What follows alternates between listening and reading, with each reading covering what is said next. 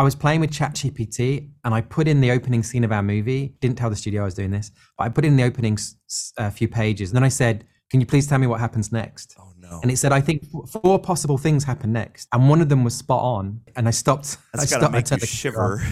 Yeah, I was like, okay, this is getting a bit too interesting now.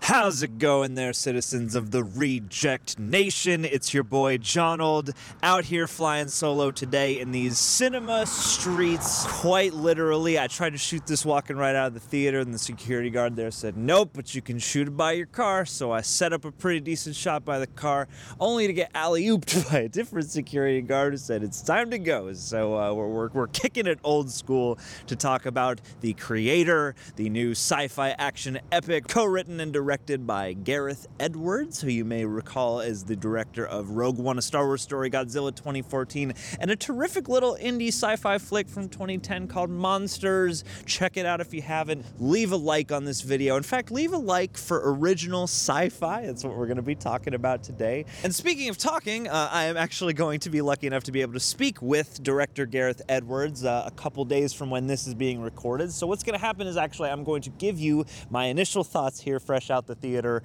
as the movie is washing over me, and then we're going to go into the interview, see what the director himself has to say about the, process of bringing this all to life, and maybe see if any of what I got out of this is any way related to what he had in mind. Anyway, what is The Creator about, and how is the movie? Decades into the future, our worst fears have come to pass, and now a war rages between humans and robots with artificial intelligence. And amid that, a former soldier, John David Washington, is tasked with hunting down the AI's newly developed superweapon, only to discover that it is a robot in the form of a young girl. And I am almost at I'm kind of at a loss for where to begin. This is a whole lot of a movie. I made some notes here just to keep myself on track. I promise I'm not ignoring you. Because yeah, this movie can certainly be overwhelming at points, although not in a way I would necessarily say is bad. Just here in this moment, I find myself very much appreciating and admiring just the things the movie was going for, and quite often succeeding at. In front of and behind the camera, there's tons of great work and movie magic on display. I'm just kind of touched by its overall sense of heart. That was a particularly nice surprise, especially as represented in the relationship between its two central characters, Joshua and Alfie, John David Washington and Madeline Voiles. When those two are together on screen, it is the heart and soul. They play off each other really naturally. And I think her performance in particular as this, supposed super weapon is just pitched so gracefully. I believed her as this self-aware robot. I believed her as just an actual kid. She choked me up. She made me laugh. I can't really overstate how striking her performance is. And it's to the director's credit also, because this is a juggling act of a very high order. This feels like it's attempting to be a bit of every kind of sci-fi movie all at once. Part sprawling action epic, part intimate character piece, part cyberpunk rumination on things like evolution and the nature of consciousness and free will and the mess of all those things, the interplay between humanity and machinery, empathy, etc. And it demonstrates the chops to be able to be all of those things and then some, though it does sort of feel like they were forced to maybe prioritize certain aspects over others in the editing room. With that, there are ways in which the film's reach can outweigh its grasp at times, or it can maybe feel a bit crammed. I can see some people really loving this. I can see other people maybe coming out a bit frustrated by some of the potential that feels maybe a little less developed or explored, or perhaps pared down in favor of a more agreeable runtime / MPAA rating in order to attract the kind of audience this needs to in order to make its budget back. It does feel a bit at odds with itself in that respect. Release the Edwards cut! But this to me does feel like a culmination of each of his features up till this point. Godzilla and Rogue One certainly, but very much Monsters as well, in the way that it really feels like you're out on the road in the thick of things, experiencing this world firsthand. Monsters does it with Mexico, and here you have, like Thailand and various other Eastern countries, kind of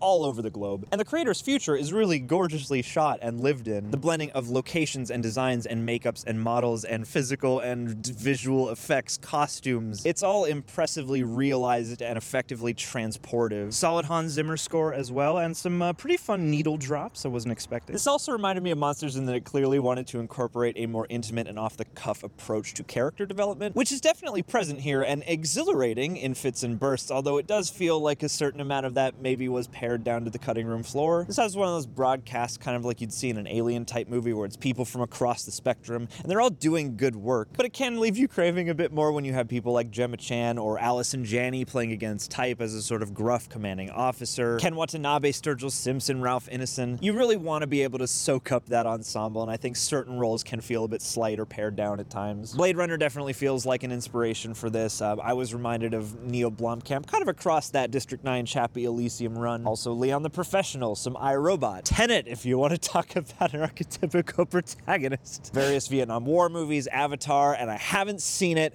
but I'm going to go out on a limb and say that there's some Children of Men in here as well. If you like any of those movies, chances are you'll get something out of this. This also feels like a really cool video game at times. So yeah, a thick review for a thick movie, but I am very happy to see original sci-fi on this scale again with as much vigor as this has, swinging for the fences as passionately as this is. It really gave me some things to chew on, multiple angles to look at it from, and I think that's part of what good sci-fi is supposed to do, along with transporting you and all that good stuff. It definitely felt to me like Gareth Edwards and his team really took this opportunity and went for it, and I will always take a film that's trying to do a whole lot over not much. Your enjoyment will depend on which of the films inside of the creator you most gravitate toward personally, but either way, I think if you're a sci-fi fan, this is definitely worth checking out and forming your own opinion of. But enough of my opinion. Let's see what the man himself has to say. Gareth, it's a huge honor to be talking to you right now. I've been a fan of, Monsters and Godzilla and Rogue One up until this point, and just, I don't know, to be here right now and as a big fan of sci-fi, this is super cool. So thank you for taking the time out. No, thanks for having me. Thank you. Yeah, absolutely. And I mean, this movie, watching this kind of felt like a culminative experience just based on, those other things that you've done. It brought in some of that, character intimacy that a Monsters maybe has, but all that scope of the others. Were you thinking about any of that, during the production and bringing all this stuff to life, or were you more about just pushing ahead and figuring out what the next set of influences and inspirations would be? No, 1,000%. It was like, you grow up wanting to be a filmmaker, right? You're trying to get into, well, you think you're trying to get into Hollywood, and then what happens is your only way in is to make a film, and typically everyone's first film they have to make for no money. Yeah. And then this weird thing happens, which is you make a film for no money, and it's actually a great experience. Like, sure, you have all this freedom and all this control. And then if you're very lucky like me, like I kind of won the lottery and I got to do like these big Hollywood films. And there's amazing things to doing that by a mile. Like, you get this massive canvas, you get big theatrical releases, you can kind of do anything you want. But there's things that you did when you had no money that was super easy that now you can hardly even do when you've got like a massive crew and millions of dollars. It's like, it's basically whatever is easy and hard with one, you swap them over for the other. Okay. And so I spent a lot of time after Star Wars going, how do you try and get both of these like, how do you get all the positives of no money in an independent film and all the positives of a giant blockbuster? And how do you make a film that includes both? And so this whole thing was an exercise in doing things differently, trying to reinvent the wheel, and because of new technology and new camera equipment, we kind of, instead of doing everything against green screen, we went to 8 different countries around the world. We went to the Himalayas and volcanoes in Indonesia and Tokyo and Thailand, Cambodia, and shot this movie. We traveled 10,000 miles, 80 different locations, blah, blah, blah, blah. Yeah. And you then really feel those places. Yeah, because when some people talk about world building and go, how did you make a world realistic or whatever? Like, the big trick is go to the world, right? Like that, it's already there. Like all the crazy, random, chaotic details, they're all there. Just go shoot the world and then add in the science fiction, and it feels so much better. And so kind of try to do that. Yeah, absolutely. And I mean, this has that aspect of, there's the tension of everyone's racing kind of towards a central point, and you have, this sort of road movie unfolding, and at the center of all of that is this intimately developing story between Joshua, the John David Washington character, and Alfie. And I got to ask, how working with both John David and Madeline Univoyles, like, that performance, kind of blew me away, because I'm like, this kid is so real and endearing, and yet I'm also like crying and stuff. Like, how did you go about building both the chemistry between them and that growth, but also working with her in particular and building that performance? Because it's very striking. it was, I think we both knew, me and John David both kind of understood that the most important thing that could happen on set was that he bonded with Madeline. And Madeline is like way beyond her years. She is like a reincarnated adult or something. Like, I don't quite understand how she's such a great actress so young. And so as a result, it takes a lot to become Madeline's friend. Like she won't let you in easily, right? She's very, keeps herself to herself. She's very shy.